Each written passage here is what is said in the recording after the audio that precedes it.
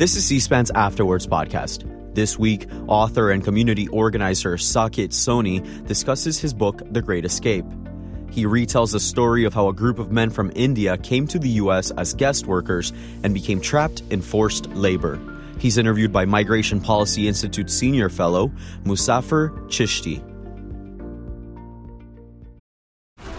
This episode is brought to you by FX's The Veil, starring Elizabeth Moss. FX's The Veil is an international spy thriller that follows two women as they play a deadly game of truth and lies on the road from Istanbul to Paris and London. One woman has a secret, and the other has a mission to reveal it before thousands of lives are lost. FX's The Veil, now streaming, only on Hulu. Welcome, everyone. We are here to discuss the book, The Great Escape, a true story of forced labor and immigrant dreams in America by my friend Saket Soni. Saket is a nationally renowned organizer of labor rights and immigrant workers.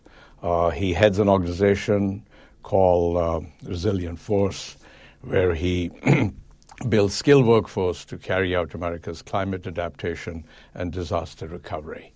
But he gained national reputation for protecting and organizing workers who work in various projects around the country to rebuild homes and schools and cities after various natural disasters. He is, as I said, a nationally recognized organizer. He has been described as the architect of the next labor movement by USA Today, and the Fast Company called him one of the most creative people of 2022, and I'm sure he'll remain one of 2023 also. But we're here to discuss his book. It's a book that tells the story of a group of Indian workers who took debts and all kinds of goodbyes to their families in India to rebuild American cities, schools, and homes after Hurricane Katrina. And they were promised all kinds of pieces of the American dream, including a green card. But instead, they found themselves in some semi-captivity. And this is a story about extremely strategic organizing that got them out of their captivity by very effective both communication, legal, and organizing strategy that Saket led. In one of the book reviews done by Farah Stockman, an opinion writer at the New York Times, she said, "The Great Escape is a must-read for anyone organizing a union drive across cultural or racial lines. But even readers who have never thought about labor issues before will find themselves sucked into the drama." So, Saket, this is about the book, which I must tell you sort of reads like a novel from the very first page. It draws you in. It drew me into the stories. When I first saw the reluctant, obligatory call that a worker in Kerala was trying to talk about an arranged marriage, and in the middle of the call, he found his romantic flame, to the story of an astrologer who told the worker that his fortune lay in a foreign country. And so people would not think that you're reading a story about a very important chapter in labor history of our country.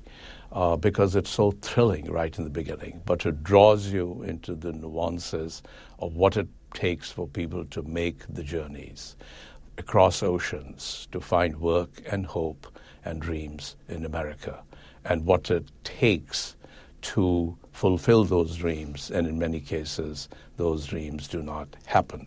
So we're here talking about the book, and before we talk about the book, I do want to talk to you about writing of the book, because as I'm sure many of our viewers have wanted to write a book. We all think and salivate about writing a book, But writing a book is different from thinking about writing a book is different than actually writing a book. So how does a person like you, who is a very busy, sharp-elbowed, microphone in his hand organizer, decide to write a book? And what does it take to actually write the book when you have such a difficult, all-consuming job? Essentially, if you would answer, when did you first think you had a book in you? And what did it take to get the book out in the pages that our viewers are going to read?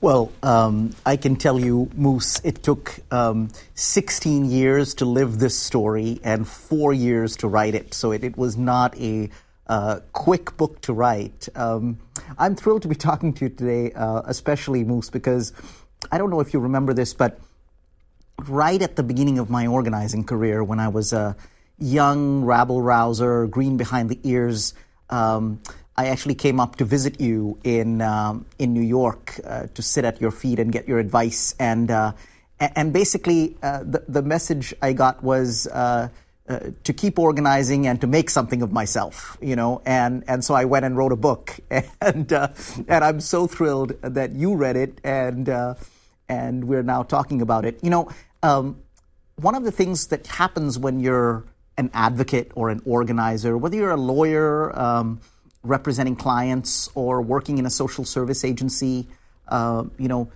working at a shelter, whatever it is you do, when you're advocating on behalf of people, you get to know a little corner of their lives. You don't really get to peer too deep into them.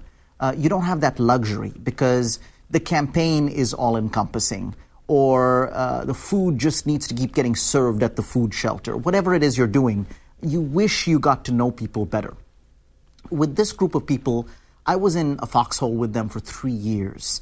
You know, I got to know them better than most advocates are lucky to get to know their clients, their the people they're representing, their members, and the stories always stayed with me, and I just always thought, if I could get others to know these men the way I know them, if I could get readers to profoundly recognize them, people would be enriched. So that's what I set out to do. I had to change my habits quite a lot to write the book. I have never been a morning person, and to write this book, I would get up every day at 4 and write from 4:30 to 8:30.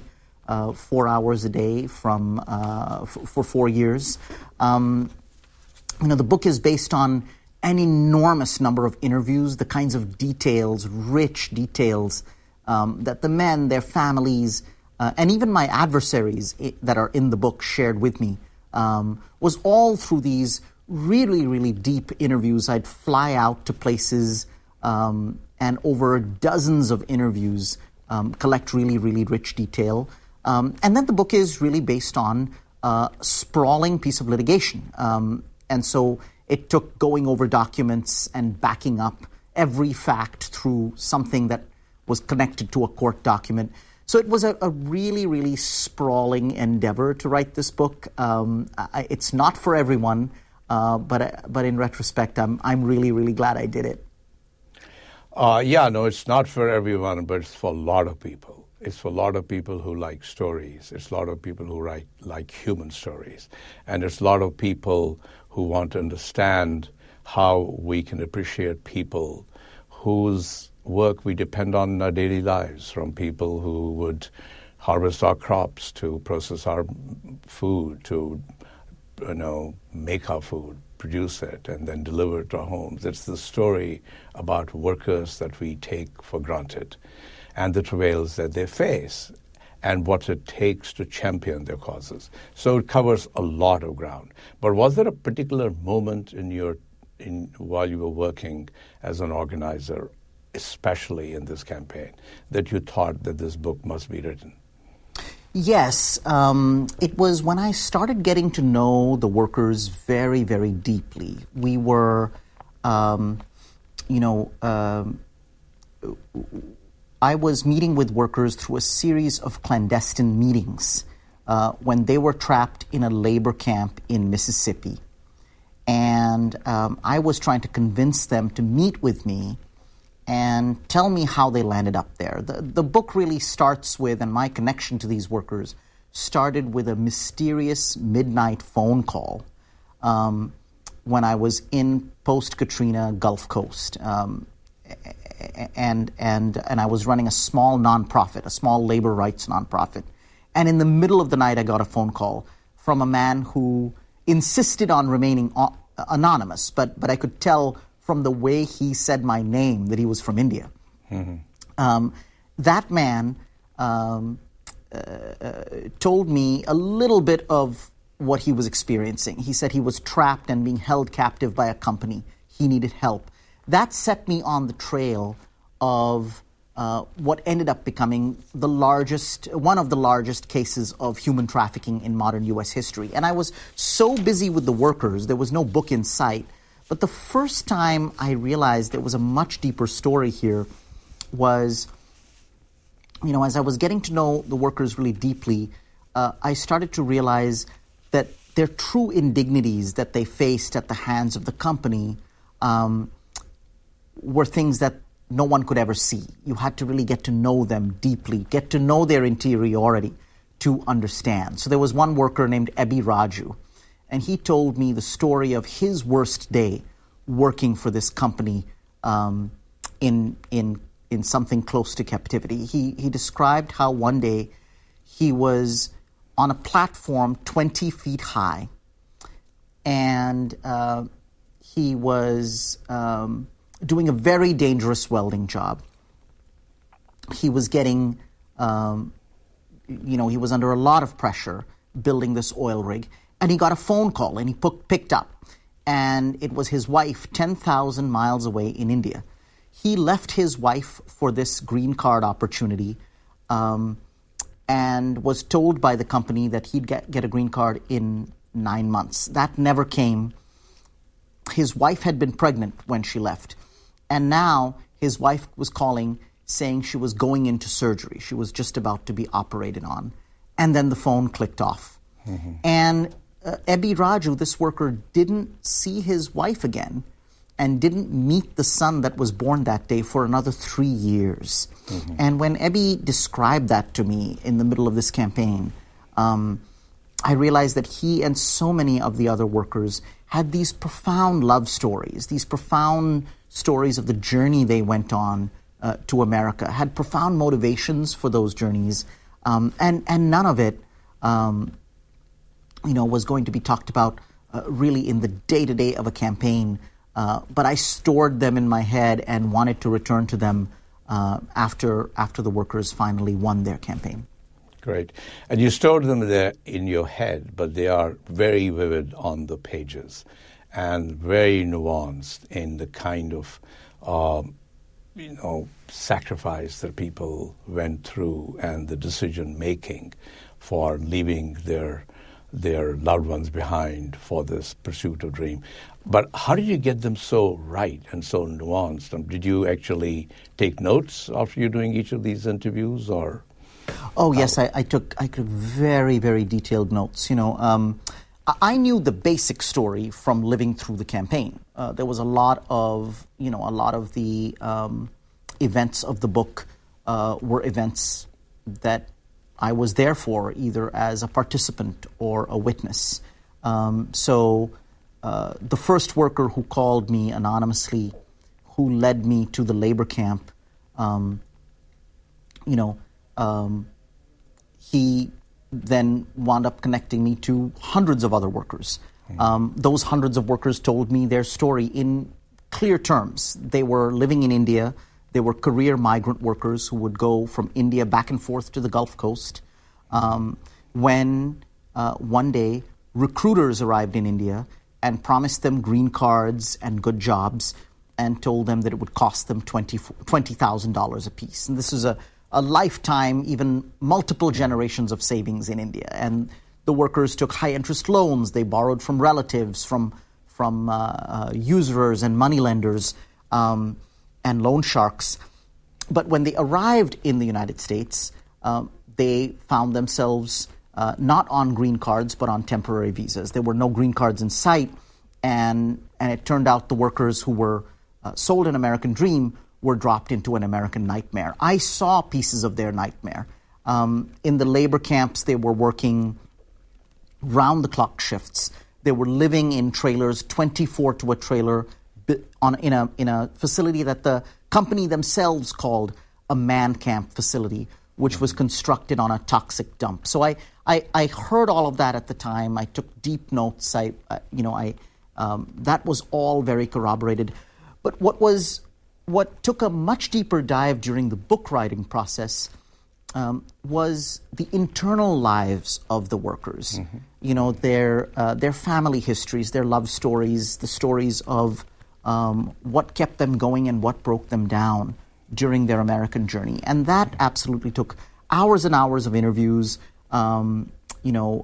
detailed notes, and actually, Moose, one of the interesting things about it was that, I was doing not just interviews with the principal people, but their relatives to corroborate the facts. So one worker, Murugan, who's in the book, told me the story that you alluded to, which is that an astrologer told him he'd find his future wife in a north-facing home at a certain radius from his own house. He went on a summer-long hunt for this bride-to-be. He found her, and when he found her, and therefore had faith in the astrologer's prediction, he remembered the other half of what the astrologer prophesied, which was that after his wedding, he'd soon leave for a distant land, a distant country, and that's where he would find his future. So I corroborated this with his wife. I heard about others in his family who remembered this. So it was a very, very deep and detailed interview process. That's right. I have to tell you the description of the phone call with potential arranged marriage bride, which was done so reluctantly and like a chore that his mother had forced him, and suddenly that call turning into a romantic flame. That kind of memory, and the story by the astrologer that you're going to find your fortune in a foreign land, I thought was kind of the hopes that keep people alive in a man camp, that you have to cling to things like that to tell yourself that this is all worth it. So, but I noticed that you put a lot of emphasis here on love stories. Why are love stories important to a narrative like this? Well, every immigrant story is a love story because every immigrant story is a story of leaving and separation and arriving and missing loved ones and yearning for those you've left behind. And in this particular instance, though not in all instances, tragically, but in this one, this immigrant story is also a love story that ends in reunions with loved ones. So I was just really struck by when I started interviewing the men who I'd known for years and who I represented for years, when they started talking about their lives in India and what they left behind during these interviews. They talked about their loved ones. They talked about their wives. They talked about their girlfriends. The worker I talked about, Ebi Raju, he was resisting his mother's efforts to put him in an arranged marriage. He didn't want to be married. He didn't think it was his time. And then he accidentally talked to his mother's candidate as his bride-to-be on the phone.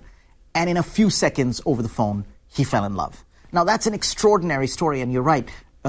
Deep in the darkness of the man camp in Mississippi, that's the burning light that Ebi clung to. That's what kept him going, was the memory of that phone call and many others. He was forbidden to meet his bride-to-be, except in a heavily chaperoned family situation. He couldn't meet with her one-on-one before the wedding night. But he remembered those phone calls where they told jokes and sang to each other. There's another character in the book who falls in love with a high school sweetheart, and they, carry on a clandestine romance for years. And when the time comes, he asks for his high school sweetheart's hand in marriage. Well, her father, who's from a higher station than him socially, says, "Look, okay, if you want to marry my daughter, go make something of yourself." And he decides that he's going to make something of himself. He's going to become not a doctor, not a lawyer, not an engineer, something even better, something the girl's father will never be able to say no to, which is an American. And that's why he comes to America. So I just think these kinds of stories, the reason they're universal is we all understand that we will do anything when we fall in love and we want to, go get that person's hand. When we fall in love, we will go anywhere, do anything, and that's really what these men do. They do it for love of family, for love of not just the women in their lives, but their parents, their brothers, their sisters, their unborn future children. They do it out of love for that. That's what makes them resilient, deep in a man camp, working round-the-clock shifts, surrounded by barbed wire fences. Yeah, love captures all, and I'm really pleased that you made an important theme of the book. But one of the stories you weave into this book is your own story. It's a personal story and it's also an immigration story. Why was it important for you to weave your own story into the narrative of the book? Yeah, I was really surprised that I tumbled into writing my own story. I initially thought this book was going to read more like a journalistic account. Certainly I was there. I would be around in the narrative a little bit, but I didn't expect what I wound up putting into the book now, which is the way that my own personal immigration crisis paralleled the crisis of the men, and the way that my own complicated love story was connected to my immigration crisis, leading me to have my own incredible vulnerabilities during the course of the campaign and the events that unfolded in the book. I started off thinking I wouldn't be in it, but then I soon realized two things. Firstly, I realized that, in nonfiction, the reader actually needs a reliable narrator, a tour guide, a Virgil, if you will. You need someone to take you into the lives of the men and explain the Indian customs and the reasons why the mother's order to have an arranged marriage holds so much power over the son's head, and why that son might want to go to America as a result of being given those orders, to earn money and raise a family. So there were worlds in the book: the world of India, the world of a labor camp in the Gulf Coast of Mississippi after Hurricane Katrina, the world of a shipyard where an oil rig is being built. These are worlds I know very deeply, and I can be your tour guide, and I can lead you in, be your interpreter, as it were. That's one of the reasons I wound up in the book. But as soon as I wound up in the book for that reason, then I realized that I had to be an interesting character. And interesting characters in books are never perfect people. Interesting characters are people who are flawed, people who are evolving, people who are growing, people who are changing, people who have problems, and not small problems, but high-stakes problems.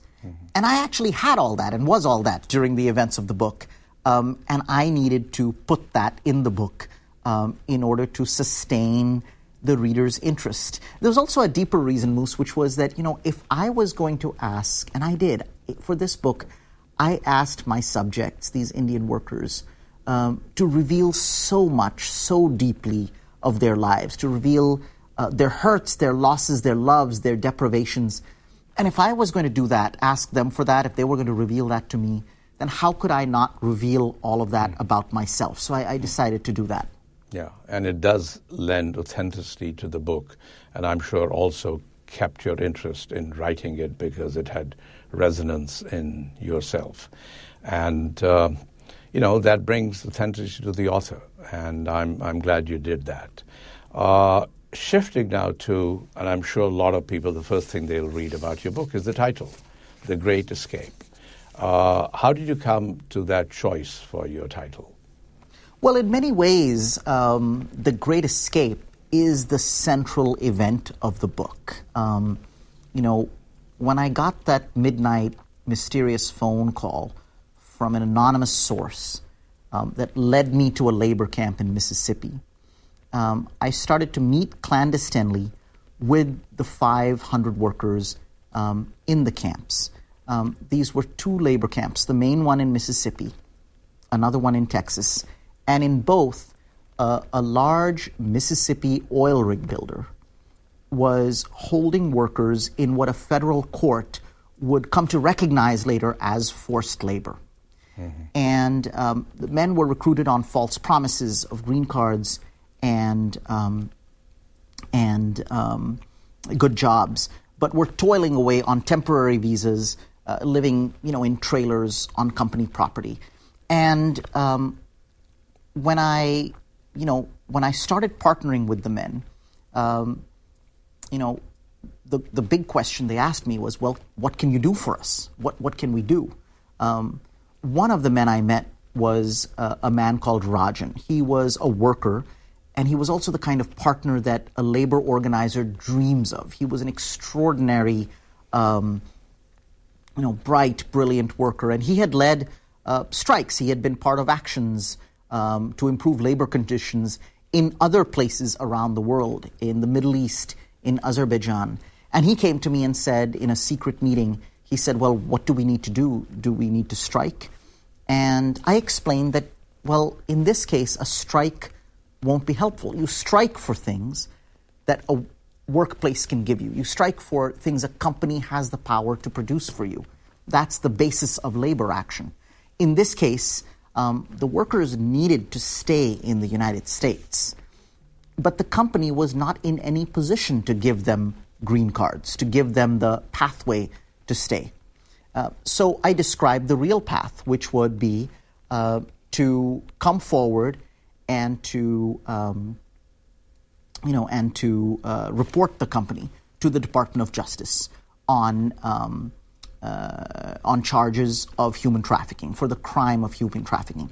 In order to do that, though, the men would have to get out of the labor camp. That's what made it necessary to escape. So over the course of several months, Rajan and I engineered The Great Escape, that is the title of the book. We engineered an escape that could easily be in a heist movie. Without giving too much away, it involved lots and lots of minibar bottles of Wild Turkey whiskey as bribes to security guards. Yeah. It involved dozens and dozens of boxes of flavored cigars from Mississippi gas stations, more bribes. And we created a pretext, which was an elaborate but completely fictitious Indian wedding to ferry 500 men out of labor camps, 5 at a time, under the noses of the guards. That's what happened at the center of the book. And then we were faced with a problem, which was where to hide the men. We filed the DOJ complaint, hid the men, and then started on our long march to Washington. Mm-hmm. Great. I'm not sure you noticed on page 44 of your book, it says The Great Escape from the Stations of Their Birth. Mm-hmm.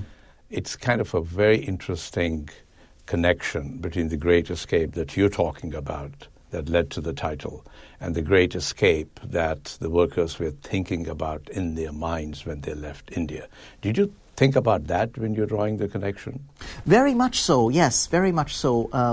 The Great Escape that leaps from the page is, of course, the central big, Ocean's 11 level heist where workers were basically, under cover of darkness, stealing away from the labor camps.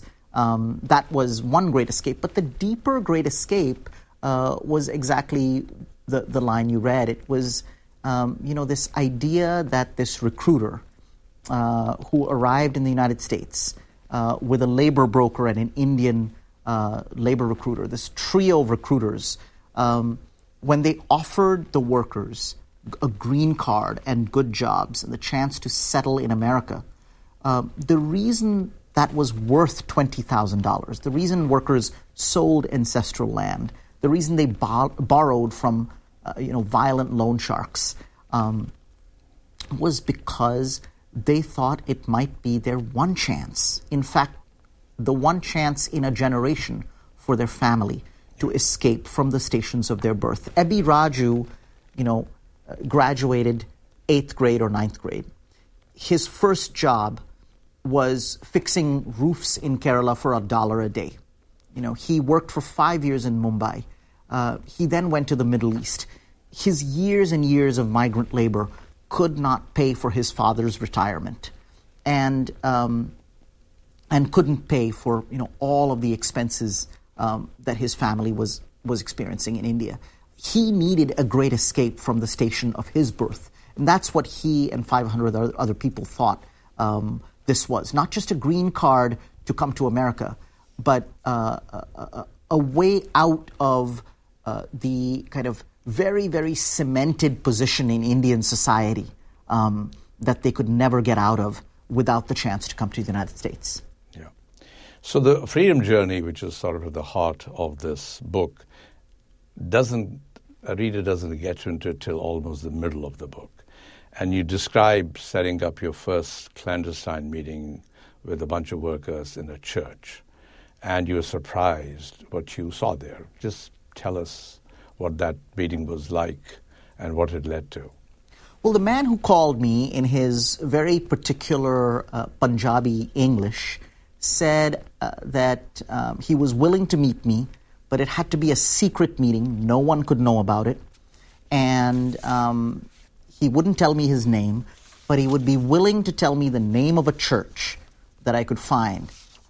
It was the church that the company allowed him to go to every Sunday. That was his one narrow little few hours of freedom, was the ability to go to that church. He said the name of the church was the Secret Catholic Church. So I went on a hunt and I looked for a secret Catholic church in the Gulf Coast of Mississippi. I found it. It was actually called the Sacred Heart Catholic Church. It was in Pascagoula, a shipyard town. And walking up to the door of that church, I thought I was going to meet with one, maybe three workers. I had really prepared for this meeting. Even if it was going to be three workers, I decided I was really going to recruit them. I was going to, do really well. So I called my mother. I broke down. I had been pretty cut off from my family, from India generally at a personal level. But I broke down that morning and called my mother and asked her to walk me through a Hindi speech that I could give to these workers to enlist them and win their confidence. My Hindi at this point, Moose, was very, very rusty from misuse. It was like a broken down car that hasn't been driven in 8 years. I considered myself an American in all but passport and hadn't used my mother tongue. But here I was with a really practiced Hindi speech, opening the door of the secret Catholic church, expecting to find 3 workers, and there waiting for me were 100 workers. I was shocked. I went up there.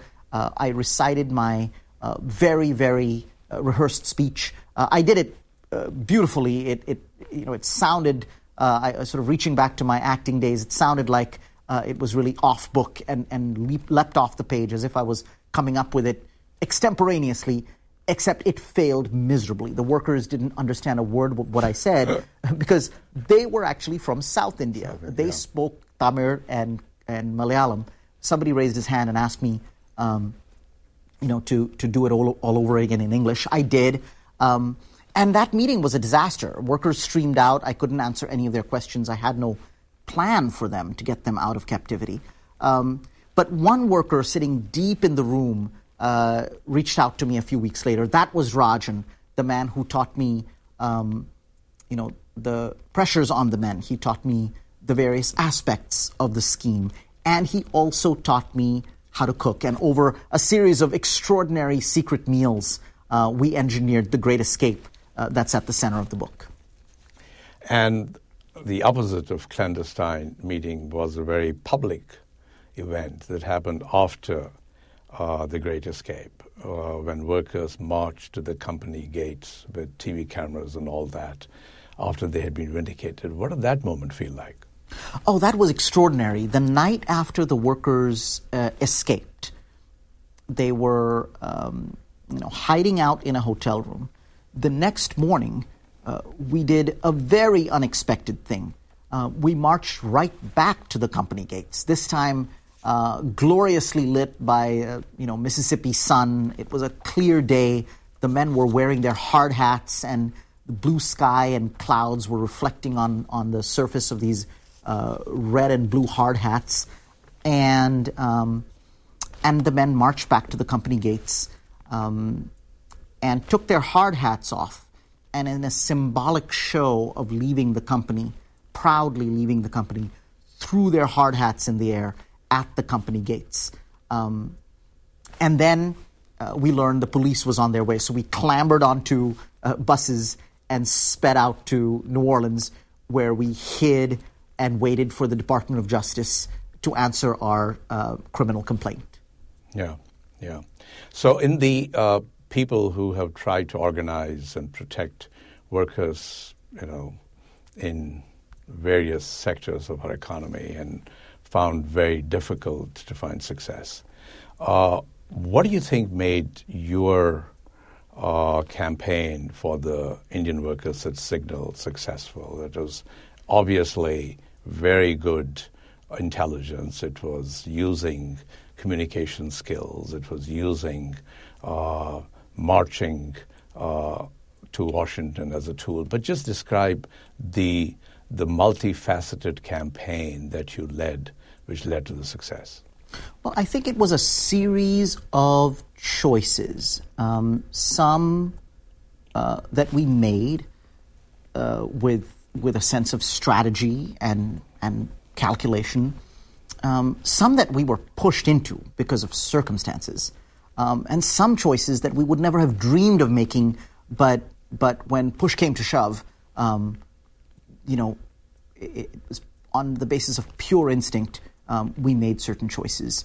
Right at the beginning, it was really clear that the workers were undocumented. The company that had promised them green cards was never going to give them green cards. And the choice to escape from the labor camp was the first really important choice. There was a deep debate among the workers. Many of them wanted to stay working for the company, but quietly file a Department of Justice complaint. And then, somehow speak to government inspectors or law enforcement officials when they came knocking. Well, that wasn't going to work. And Rajan and other workers helped me convince the workforce, that we really needed to escape from the labor camps altogether, so that the Department of Justice was really clear that these workers didn't want to have it both ways. They were willing to leave the company. Later down the line, the choice to march. I mean, we were in a hotel in New Orleans. Once the workers escaped from the labor camp, the question was, where do you put 500 brown men in Mississippi or Louisiana while we wait for the Department of Justice to send an investigator, right? Well, the only place we could do that was in a hotel in New Orleans that was in disrepair. And we had to really hide because police were circling, police who moonlighted as security guards for the company. One of the principal labor recruiters who had brought the workers from India was actually a Mississippi cop turned labor broker who had deep connections into police departments in that part of the country. And then other contractors were circling, so we had to hide the men. But at some point, 8 days later, there was radio silence from the Department of Justice. The FBI had called once, but they had vanished. And so we decided it was now time to come out of hiding. It was now time to come out as undocumented, but also as deserving of status to the U.S. government.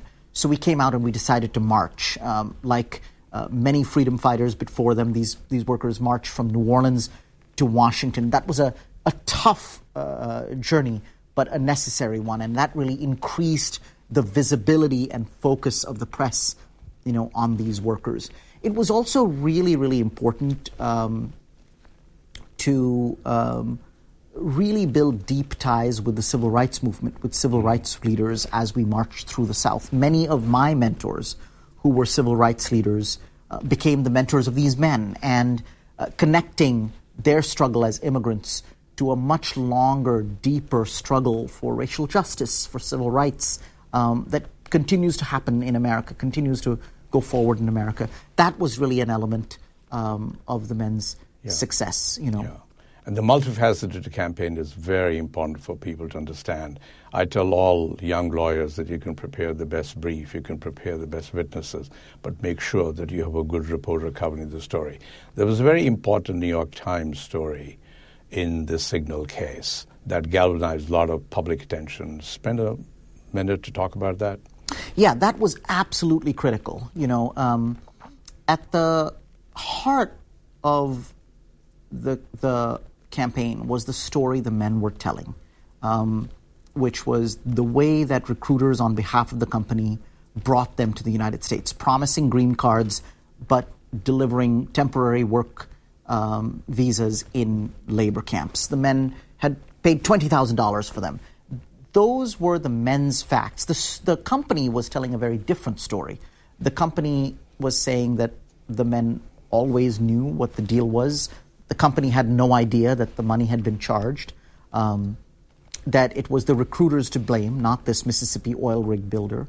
And at a very pivotal moment, while the men were on a 23-day hunger strike, the New York Times reported on the men. A reporter named Julia Preston, who had previously been a war reporter, covered the Balkans and other places, was now the New York Times immigration reporter, and she covered the story, and that really caught the attention of Democrats in Congress. It caught the attention of key committees that had jurisdiction over the Homeland Security, the Department of Homeland Security and the Justice Department. That story really, took what was a Mississippi event and turned it into a national question of how was the guest worker program being used, and it gave a kind of it was reporting, but it gave a kind of legitimacy to the men's allegations. Yeah, took it from the backwaters of Mississippi to the front page of the New York Times, exactly. and that That's changes exactly the right. profile. Yeah. But talk about the Department of Justice, which was at the center of this investigation campaign, and you mentioned it went sort of radio silent for a little while, and suddenly, there was obviously not revealing everything about the book, but there was a smoking gun event in that investigation that changed the face. Just tell us as much as you can. Yes, well, the expectation we had was that the Department of Justice would investigate the men, would investigate the men's claims that they were trafficking victims. There's legislation called the Trafficking Victims Protection Act that gives the Department of Justice jurisdiction to respond to complaints and to allegations of trafficking. When the victim witnesses are undocumented, the Department of Justice has the power to ask Homeland Security to grant temporary status so that the victims and witnesses can stay in the country despite being undocumented, so that they can stay in the country to participate in an investigation. We expected the men overnight to get that status. And then, as the investigation was underway, we expected to file applications for special humanitarian visas designated for trafficking victims. Now, all we were saying is we were bringing the complaints, the DOJ would investigate, other agencies of the U.S. government, Homeland Security, and others would help. And if the veracity of the men's claims, was proven, then they would get these protections. Well, for some reason, the Department of Justice never switched on the basic protections. And then instead of weeks, the investigation took months to get started. Once it was started, it took years to conclude. And we didn't know why. And then we found out that we were actually up against an agent in the federal government, an adversary, an opponent of the workers in the federal government with corrupt ties to the company, a person with deep hidden motivations to deport and jail the workers, someone who, even as we were marching in D.C., someone deep inside the federal government who was, through his machinations, unraveling our plans, even as we were entering our D.C. We found ourselves surveilled by immigrations and customs enforcement. We found ourselves up against a dragnet of agents led by a man who was trying to make criminals of the men. Rather than looking at the men as victims of a crime, he was trying to cast them as the criminals. And we didn't know at the time that's what we were up against. But at some point in the book, there's a smoking gun that I don't want to give away that changes everything and winds up, becoming the life-changing, game-changing event in the lives of these men. Exactly. So everyone has to read the book to know how this smoking gun comes alive, but it involves an ICE agent called Admiral Ladner. And there are three very interesting characters in the book who are not obviously very good people, who are part of the perpetrators of this. This is Admiral Ladner, there's Malvern Burnett, and a guy called Dewan, I think Suchit Dewan, who runs the bigger recruiting firm. And you somehow managed to humanize even these three people. Just tell me why that was important for you to do. Well, I'm a deep believer in seeing all the points of view of a situation. In telling these stories, I wanted to make the immigrant workers complicated. They're not saints. They're something better, more interesting. They're full human beings. And then the people who created the scheme, the recruiters, the people who benefited from it, the company, the people who colluded with the company, the ICE agents, principally one of them. I wanted to see them as full human beings and understand their motivations. So the key recruiter is a fascinating person. The person right at the center of the scheme was a liberal New Orleans attorney named Malvern Burnett. He was an idealist. He thought of himself as the immigrant's best friend. And in fact, he tells the story himself of being a young boy in Louisiana, growing up on a horse farm, when his parents, the good Catholics that they are, take in a pair of teenage Cuban refugees. And those dinner table conversations at their home with those refugees stay with Malvern. Even after the refugees leave, Malvern carries them with him all the way to the point where he starts his own immigration law practice. But then Hurricane Katrina hits, and it ruins Malvern financially and personally. And so, I think out of a sense of self-preservation, he partners with two others, a Mississippi cop turned labor broker and an Indian labor recruiter. And they come up with this scheme to supply these workers at low cost to this Mississippi oil rig builder. Mm-hmm. The ICE agent is another fascinating character. I wound up learning a lot about him.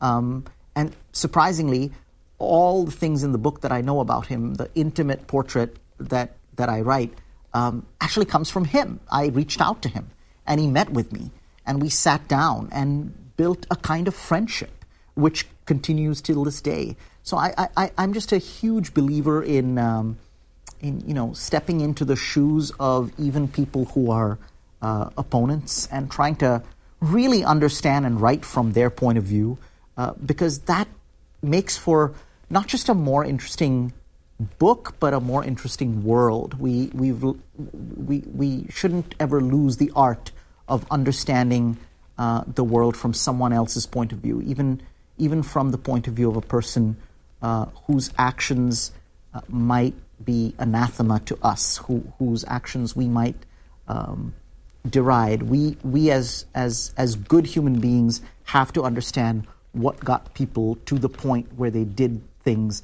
that we might think of as inhuman. Yeah. So a lot of people think of yours and Signal as a very important success story. But tell me, how much of an outlier is this? That we hear about very unfortunate conditions in which workers, especially temporary workers, work not only in the post-climate disasters, but in the farms of our country, in the shipyards of our country. How much of an outlier is your success story, and what is the state of workers in these occupations today? Well, you're right. I mean, the workers at the center of this book had extraordinary successes. These are people who started in a labor camp and wound up free, and whose children are now thriving. I mean, that, to some extent, is such a deeply American story. Like many, many immigrants around this world, the Indian workers at the beginning of this book decide to go to America because of a dream. Not just a dream for themselves, but a dream for their parents, for their children. They arrive into a nightmare. They're in a labor camp. They struggle for years. And the reason that's all worth it is not just because of them, but because of what their children can then inherit. So Ebi Raju, for example, his American journey started in a labor camp. And then at the end of the book, he is reunited with his wife and his son, the son he hasn't seen for 3 years. And a few months ago, Ebi and his wife sent me pictures of themselves as first-time voters, not just in the United States, but anywhere in any country in their lives. They voted for the first time in this past midterm election in Houston, a state that really matters, where their view matters. And just 2 nights ago, I got a beautiful picture from that son of Ebi's, who was 3 when Ebi met him, who's many years older now, voraciously reading, proudly reading his father's story in a book that arrived at his doorstep, the book that he's going to take to school and share with his teachers. And that is a story that can happen only in America. That's because of the American promise. That's because of American institutions. As imperfect as they are, that's because, there is a fight to be had. And while we see, a book like this, a story like this, is about both the best and the worst in America. And while that's true in America, it's also true that that dream becomes real for far too many, and that these workers had me, these workers found me, these workers then were connected to attorneys, they were connected to the New York Times. There was a 3-year campaign around them. They pushed hard and reached out for all the levers of democracy, protests, marches on Washington. But many, many workers can't do that. There are workers who are toiling away in farms or in poultry factories, workers who are working in the healthcare system or in restaurants, people who feed us and transport our goods and take care of us, who don't have labor protections, who don't have full status, and most importantly, who are unrecognized Americans. They're Americans in all but passport. They're Americans in their labor. That is the greatest passport of all. They're feeding and taking care of and building America, but they're unrecognized as Americans. And I think that's the unfulfilled promise of our country, and that's what we all have to work towards. In that sense, this story is an outlier. It's the exception rather than the rule. But what these workers got at the end of this book should be available. That type of recognition should be available to all immigrant workers in America. Yeah.